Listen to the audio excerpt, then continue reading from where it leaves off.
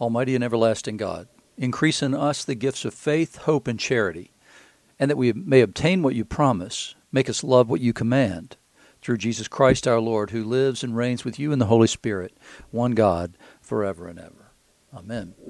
That's the collect appointed for today, October the 24th, 2021. You're listening to Faith Seeking Understanding, and I'm your host, John Green. Thanks for being along today.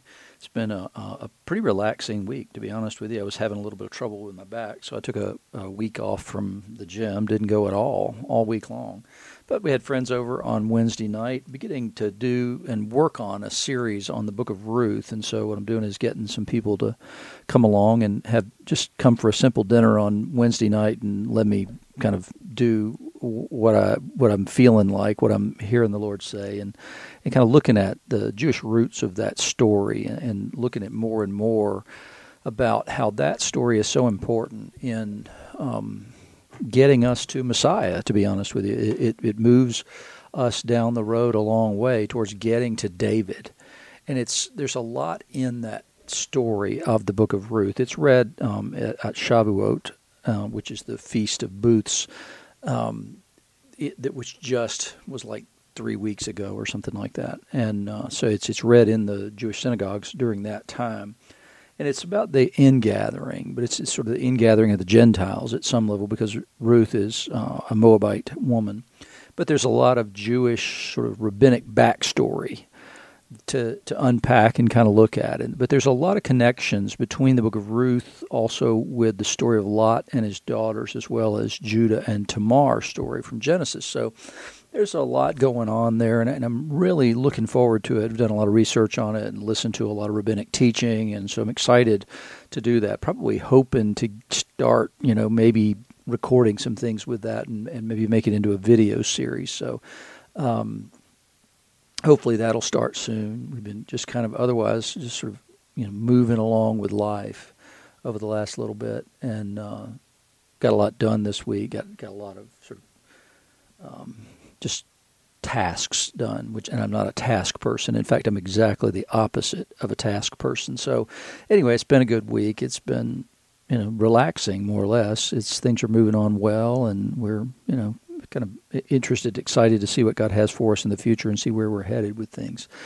So anyway, it's a beautiful time here in the mountains. The leaves are changing, and therefore there are lots and lots of people on the Blue Ridge Parkway right now coming here to see the leaves change and all that. So the weather's changing. It's getting a little brisker outside. It's nice to be out walking every day in the temperatures that we're having, which are in the mid-60s. And so it's been a really, really nice time, and I'm looking forward to the next few weeks as we move towards Advent in the calendar. So I've said this before, but the lectionary in late September begins to change, and it begins to change to point us in the direction of recognizing that the world about us is not as it should be. And then the solution for that being first the incarnation, Jesus coming into the world, and then pouring the Holy Spirit out after the resurrection into the world, so that the world can then begin to be populated with those who are filled with the Holy Spirit. And we're meant to change the world, to bring truth and light into the world. And so it's the preparation for Advent, which is an informal kind of a way of looking at it, but it's true because the lessons point us in that direction. They point us to the need of Jesus. And even the psalm today, it doesn't take the entire psalm is not there, but I'm going to read it for you. I will bless the Lord at all times. His praise will continually be in my mouth. My soul makes its boast in the Lord. Let the humble hear and be glad. O magnify the Lord with me, and let us exalt his name together. I sought the Lord, and he answered me and delivered me from all my fears. Those who look to him are radiant, and their faces shall never be ashamed. This poor man cried, and the Lord heard him and saved him out of all his troubles. The angel of the Lord encamps around those who fear them and delivers them. So it's a wonderful beginning. Those are the first 7 verses. And the 8th verse, I guess I should go ahead and read it too. "O taste and see that the Lord is good. Blessed is the man who takes refuge in him." So you could take that almost as a health and wealth kind of a preaching, right? That if you turn to the Lord in your distress, then everything will get better. The Lord will save you and deliver you, and everything will be perfectly hunky-dory. after that, and so it's a beautiful passage. But then there's something missing, though, right? I mean, there's something missing from that description and that belief that if you just follow Him, then everything will be perfect now. And the book of Job is a strong corrective for that, because Job does. In fact, Job follows God so much and loves God so much that God brags on Job's love for him. And so those first 8 verses kind of sound like they're leading in that direction. But then the last 4 verses that we have of the psalm are, many are the afflictions of the righteous, but the Lord delivers them out of them all. He keeps all his bones, not one of them is broken. Affliction will slay the wicked, and those who hate the righteous will be condemned. The Lord redeems the life of his servants. None of those who take refuge in him will be condemned. So many are the afflictions of the righteous. I mean, that's a message that we just don't often hear anymore. We're not prepared for such things. And so when we deal with situations like we have in the world and in America today, with the whole COVID thing and so many other situations going on, like, the mess that happened in Afghanistan and our withdrawal there and the lives that cost, plus those who were left behind who had been working with America, and we just abandoned them in that place. And then all the supply chain woes that we're dealing with now and the shortages. I mean, you go into stores today and for the first time in my lifetime, you're seeing shortages of food, actually. But we can't also get a great many other things, or not able to get at the moment either. And so we see these things, has the church prepared us for that? Have we been prepared for difficulties, or have we mostly been promised a lie? And so that's the real question. And then what is it we're looking for?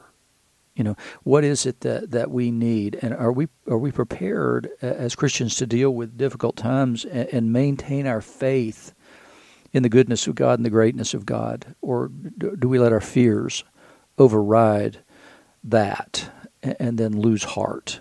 And we know that some will. We know that that's going to happen. We know that it happened when Jesus was here. And so it's a difficult walk. There's no promise that this world and life in this world is going to go smoothly. But the reality is that so long as we continue and persevere in communication and speaking with Him, then as long as we persevere in that relationship and pursuing that relationship, then we know everything will be well eternally. And that's the main thing that we need to take comfort in. We need to be those who don't live by fear, we live by faith. And too much right now, I think we're living by fear and not by faith. And we make decisions, when we're living in fear, we make decisions that can impact us forever. And we can quickly make a decision on something simply based on the fear that we have. And I'm watching that happen in a lot of lives. And then that fear overrides everything else. It's troublesome, to say the least, to see people whose lives are being ruled by fear, but we do see a lot of that. But it's because we believed a lie. We believed the promise from some preachers that everything in life would be fine if you just follow Jesus. There'd be no problems in life. And we haven't prepared people for suffering and difficulty and to be able to witness their faith into that situation. In the passage from Job that we have today, in Job 42, the first 17 verses, Job answered the Lord, who told him, "Buck up, big boy. Let's see what answers you've got for me. I'm going to question you now."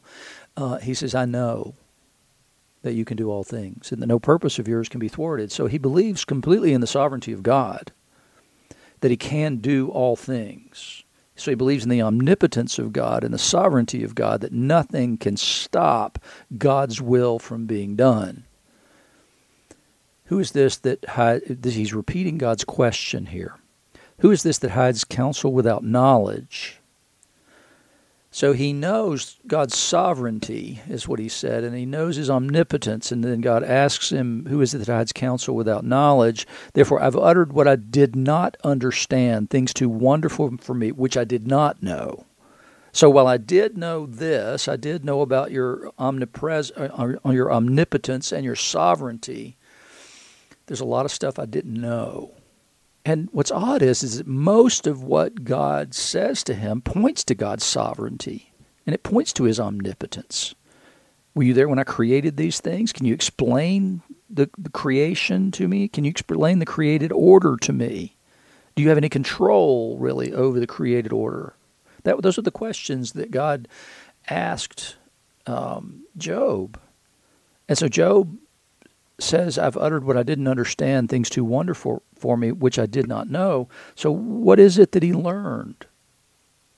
What is it that he picked up along the way? Because God, like I said, God points mostly to his sovereignty, but there's something else about sovereignty rather than just power in there. Especially when we're talking about God's sovereignty, there's a great mercy, there's a great love, there's a great care and concern for what he's created. God has not abandoned it.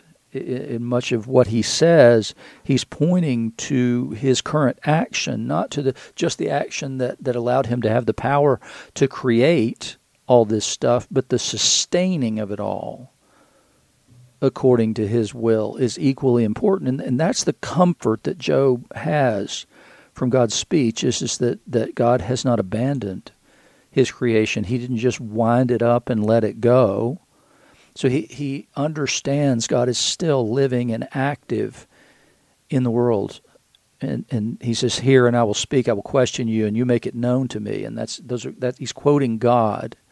He said, "I'd heard of you by the hearing of the ear, but now my eyes see. Therefore I despise myself, and I repent in dust and ashes. I spoke like a fool. But now that I see you," I'd only heard of you before, but now that I see you, everything changes. And I see myself for what I am. Job has always maintained his innocence, and now he says, I repent. I despise myself, and I repent in dust and ashes. What does he repent of? He repents of speaking without knowing. He repents of calling God into the dock to defend himself. In this case, he understands that suffering actually is a part of life, that this world is busted and broken. It's not the way God intended it to be. And after the Lord had spoken these words to Job, the Lord said to Eliphaz the Temanite, "My anger burns against you and against your two friends, for you've not spoken of me what is right, as my servant Job has. Now therefore take 7 bulls and 7 rams, and go to my servant Job and offer up a burnt offering for yourselves." It seems odd to hear them being commanded to go and offer a burnt offering to Job. But this is before the priesthood. This is before any of that. We believe this is one of the earliest books written.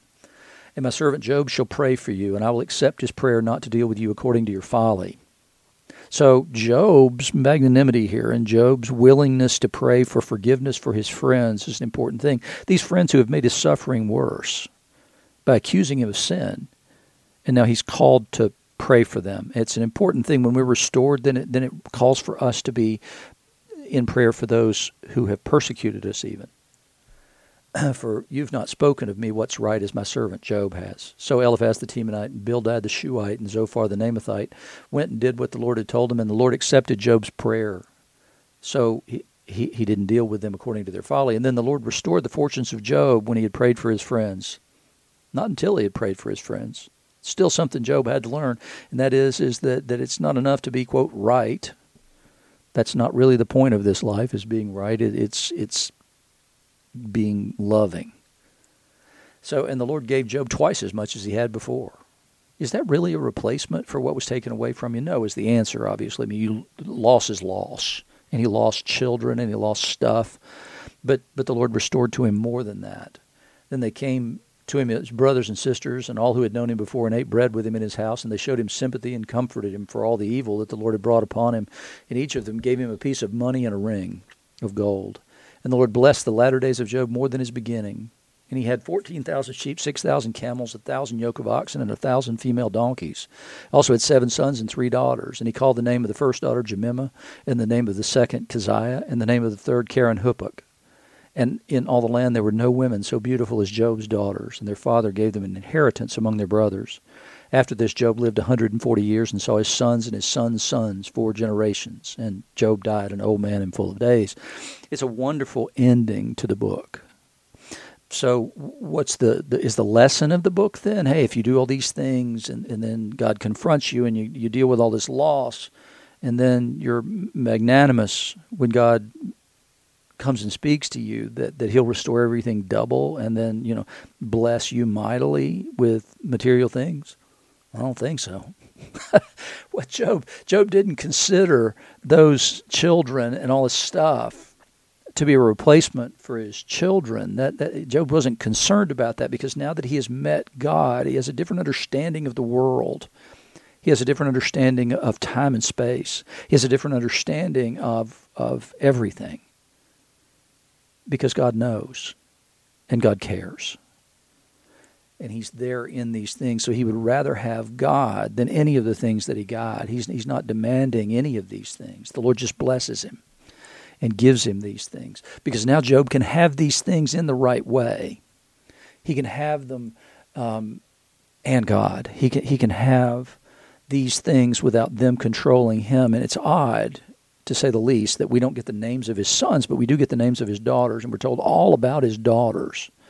And then we're told not only that, but he gives portions of the inheritance to these daughters, which would have been really unusual, because the only cases in which a Jewish person would transfer part of their estate to a daughter would be if they didn't have a son to transfer it to. And if they transferred it to a daughter, then they had to marry somebody from the same tribe in order for inheritance to stay within the tribe. So there would have been a limitation, but here it seems that there's no limitation on this, that Job has done so well, and God has blessed him so much that he gives even inheritance to his daughters. And we're told all about these daughters and how wonderful they are. We know nothing about the sons. It's really odd. But Job learned something here, and what he learned is that God's in control of all things. All things come of thee, O Lord, and of thine own have we given thee. And it's interesting, because if you remember back to the very beginning of the Job story, the first two times that Satan comes before the Lord, and the Lord says, have you seen my servant Job? He's blameless and upright, and there's no one like him in the whole world. And Satan says, of course he is. Of course he loves you. You give him everything. He's got it made. But take it away from him and then harm him, and he will curse you to your face. And so what we see is that Satan learned a lesson here. And the lesson was not this man Job. He didn't curse God to his face. What he said is, I despise myself, and I repent in dust and ashes now that I've seen you. So nothing mattered after he had met the Lord, except for that. So you can bet that Job handled the things that he'd been given in a different way. And the proof of that is he gave part of it away to his daughters. He said, these things don't ultimately matter. I don't want to just enrich my sons. I want to bless. He became a man who was blessing everybody after that. And it started with blessing his friends by praying for them. But we were intended to be changed. But encounter with God, our priorities are intended to change. Our concerns are intended to change. In the gospel lesson today, Jesus has left from up in Galilee and is headed to Jerusalem for what we know to be the Waterloo. And so they come to Jericho. Jericho's an interesting place, right? It shouldn't be, because it was not intended to be built back. In fact, the man who decided to build it back, it cost him the lives of two of his sons in order to build it. We're told that in Kings. And so here Jesus comes to Jericho. And the reason that Jericho is an interesting place in the New Testament is actually that there's two encounters that we see in Jericho. And those two encounters are the one we're going to read about today, and the second one is Zacchaeus. And in both cases, it's odd because we get their names mentioned. We get the names mentioned of the two people he encounters in Jericho as he's going to Jerusalem. And the first one is this man we meet today, blind Bartimaeus, which just means son of Timaeus. And so then he meets Zacchaeus in Jericho. It's a personal, very personal kind of an adventure, let's say, in Jericho as he's going to Jerusalem. But so they came to Jericho, and as he was leaving Jericho with the disciples, a great crowd was with him. Bartimaeus, a blind beggar, the son of Timaeus, which is exactly what Bartimaeus means, was sitting by the roadside. And when he heard that it was Jesus of Nazareth, he began to cry out and say, Jesus, Son of David, have mercy on me. So he's making an enormous statement of who Jesus is. He's not just saying, hey, you're related to David in the same way that I'm related to my father Timaeus. because he is the son of Timaeus, but he's saying of Jesus that you're the son of David. So I'm pointing beyond my own parentage. When I speak of you, I'm pointing back to who you really are. You're the Messiah. You are the son of David, the one for whom we have been looking. So this son of Timaeus recognizes Jesus not as son of Joseph, but as son of David. And he points to that messianic thing about Jesus based on what he has heard. And so he is acclaiming him as the son of David. And that's going to be exactly what the people chant as he comes in later to Jerusalem on Palm Sunday. But here in Jericho, it's one man crying out, Jesus, son of David, have mercy on me. Which is exactly what the people are crying when he comes into Jerusalem. Hosanna, Lord, save us. They're asking for mercy. And here, one man in Jericho is asking for mercy. And this son of Timaeus recognizes Jesus as the son of David, the Messiah who would become. And many rebuked him, telling him to be silent. It's sort of the opposite of what happens when Jesus comes into Jerusalem, right? The crowds are all cheering and chanting for this son of David, this Messiah. And then the Pharisees asked Jesus to rebuke his disciples and tell them to shut up because you're going to create a problem for us with Rome. But here, why would they tell him to be silent? Well, Jesus is an important personage and you don't want to disturb him as he comes through. And Jesus stopped. He cried out all the more, Son of David, have mercy on me. And Jesus stopped and said, call him. And they called the blind man, saying to him, take heart, get up, he's calling you. So they've been telling him to shut up, and now they tell him, hey, come on, get up, he's calling you. And throwing off his cloak, because that might have hindered him from getting there quickly enough, right? So he throws his cloak off, and he springs up and came to Jesus. And Jesus said to him, what do you want me to do for you? Now, we could look at that and think, well, maybe you're not who we thought you were if you don't understand that this is a blind man. But there's a difference, right? So if you're handicapped in some way and unable to work, then you are free to beg. So what he might have wanted was for Jesus to give him some money. It's quite possible that this beggar wanted him to do that, because he's not just blind, he's a blind beggar. So what he could be asking is for alms. So Jesus asked, what do you want me to do for you? And it seems in some ways very similar to the story of the man at the pool at Bethesda in John 5. The guy that he comes up and he asks him if he wants to be healed. Remember that? And so his response is to explain to Jesus why he hasn't been healed. Every time that the pool is disturbed, because that was the sign that the Spirit was there, somebody else gets into the water before I do. And Jesus could have looked at him and said, I didn't really ask you why you hadn't been healed so far. I asked you, do you want to be healed now?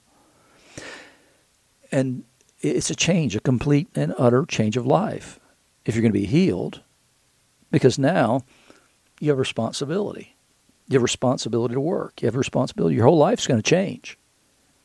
And some of those ways are good. Some of those ways, I mean, it's great that you can suddenly see, but not everything about that. I mean, it's an easier life because they will allow you to beg, but they'll also support you if you're blind. But there's also a stigma attached to that, in the same way that Job's suffering had a stigma attached to it, and that is there was an assumption that there's something wrong with you.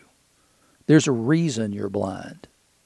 And we know that because we know John 9, when the disciples asked, who sinned, this man or his parents, that he was born blind? And Jesus says, neither.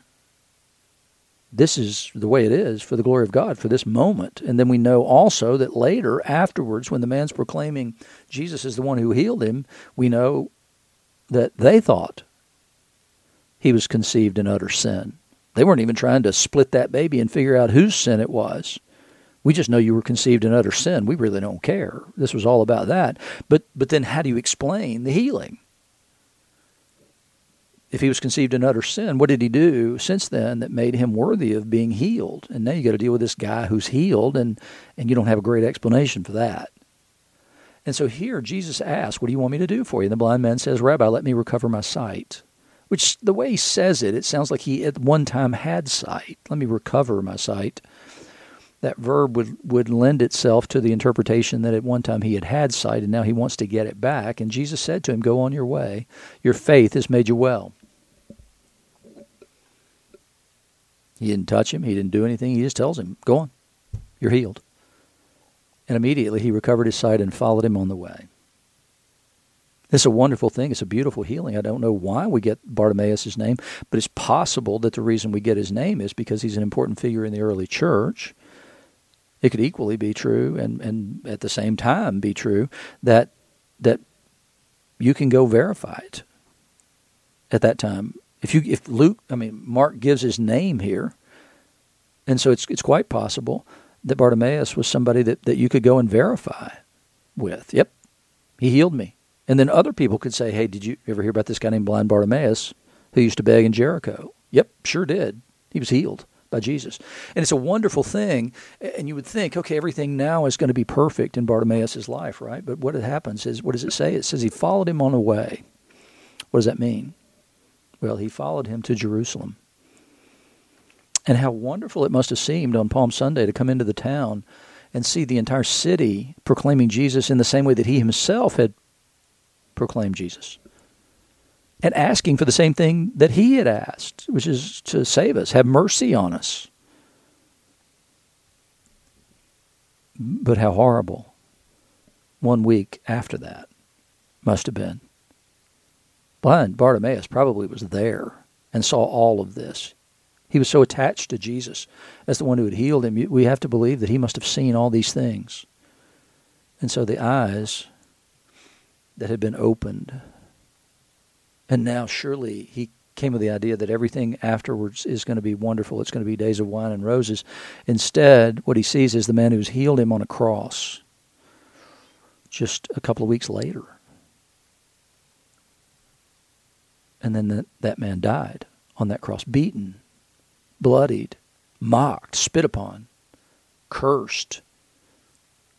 It had to have been horrible. I wish I didn't have my sight anymore. Wish I'd never received it. If this is what's going to happen, but we need to have our eyes opened. We need to have our eyes open to the suffering that's all around us. We need to have our eyes open not just to our own suffering, but to the suffering of humanity because of sin in the world. We need to understand that. And we need to be like Job. We need to be those who now have mercy because we've received mercy. And we need to be in prayer. And we need to understand our place in the world. And we need to understand the world. We need to have our eyes opened to what the world really is. And it's easy for us to lose sight of that because we can become so prosperous and so fat and happy that we suddenly miss it. I can remember having a conversation with a friend of mine several years ago who was running for mayor of a city, a significant city. And he was a good friend, is a good friend, close friend. And as we talked, he was in the midst of this race, and he knew he probably wasn't going to win the race. And what he said was John, what I realized is that I don't have any clue how 99% of the people in this city even live. I have no contact with suffering and pain. He was quite wealthy. He had done very well in his life and has continued to do well. And God's blessed him mightily, and he has blessed the Lord in return. But at that moment, he realized, I have so divorced myself from life for most people that I can't relate. And I don't know anybody in those places. I've so isolated myself and insulated myself from this that I have no earthly idea how to relate to most of these people. And he said, I don't even want to win, because I don't know how to do this. It was the most humbling thing, and he's become a very different man since then. And he was a great man then, but he's greater now because of that experience. It was the worst thing he ever did in some ways, was run for mayor and lose. But on the other side of that, it was the greatest thing that he ever did too, because his eyes were opened in the same way Job's eyes were opened. In this Hebrews passage today, it's not going to take long to get through that passage, so don't despair that I'm going to go on forever. It's a very straightforward passage. The former priests, the Aaronic priesthood, were many in number because they were prevented by death from continuing in office. In other words, their death meant there had to be another one. But he holds his priesthood permanently because he continues forever. And we know that because of the resurrection from the dead. Consequently, he's able to help save to the uttermost those who draw near to God through him, since he always lives to make intercession for them. So we know that he continues to save us to the uttermost, in other words, to the end and beyond, into infinity, into eternity, since he always lives to make intercession for them, us. For it was indeed fitting that we should have such a high priest, holy, innocent, unstained, separated from sinners, and exalted above the heavens. What is it? That's a lot to unpack, but it's not difficult to unpack it. What does it mean that he's holy? Well, is God's holiness just his righteousness, or is there something more to it than that? Yeah, there is. There's a transcendent quality to his holiness that whatever we think of as holy doesn't even match it. And that's part of the way that the tabernacle and the temple were designed, was to express God's holiness, which is his otherness. He is innocent. He is without sin. He is unstained by sin. He is separated from sinners in the sense that he stands alone as the only righteous man who has ever lived. And he is exalted above the heavens. And we know that from Revelation 5, when we see all of heaven exalting him and praising him and giving honor and glory and worship to him.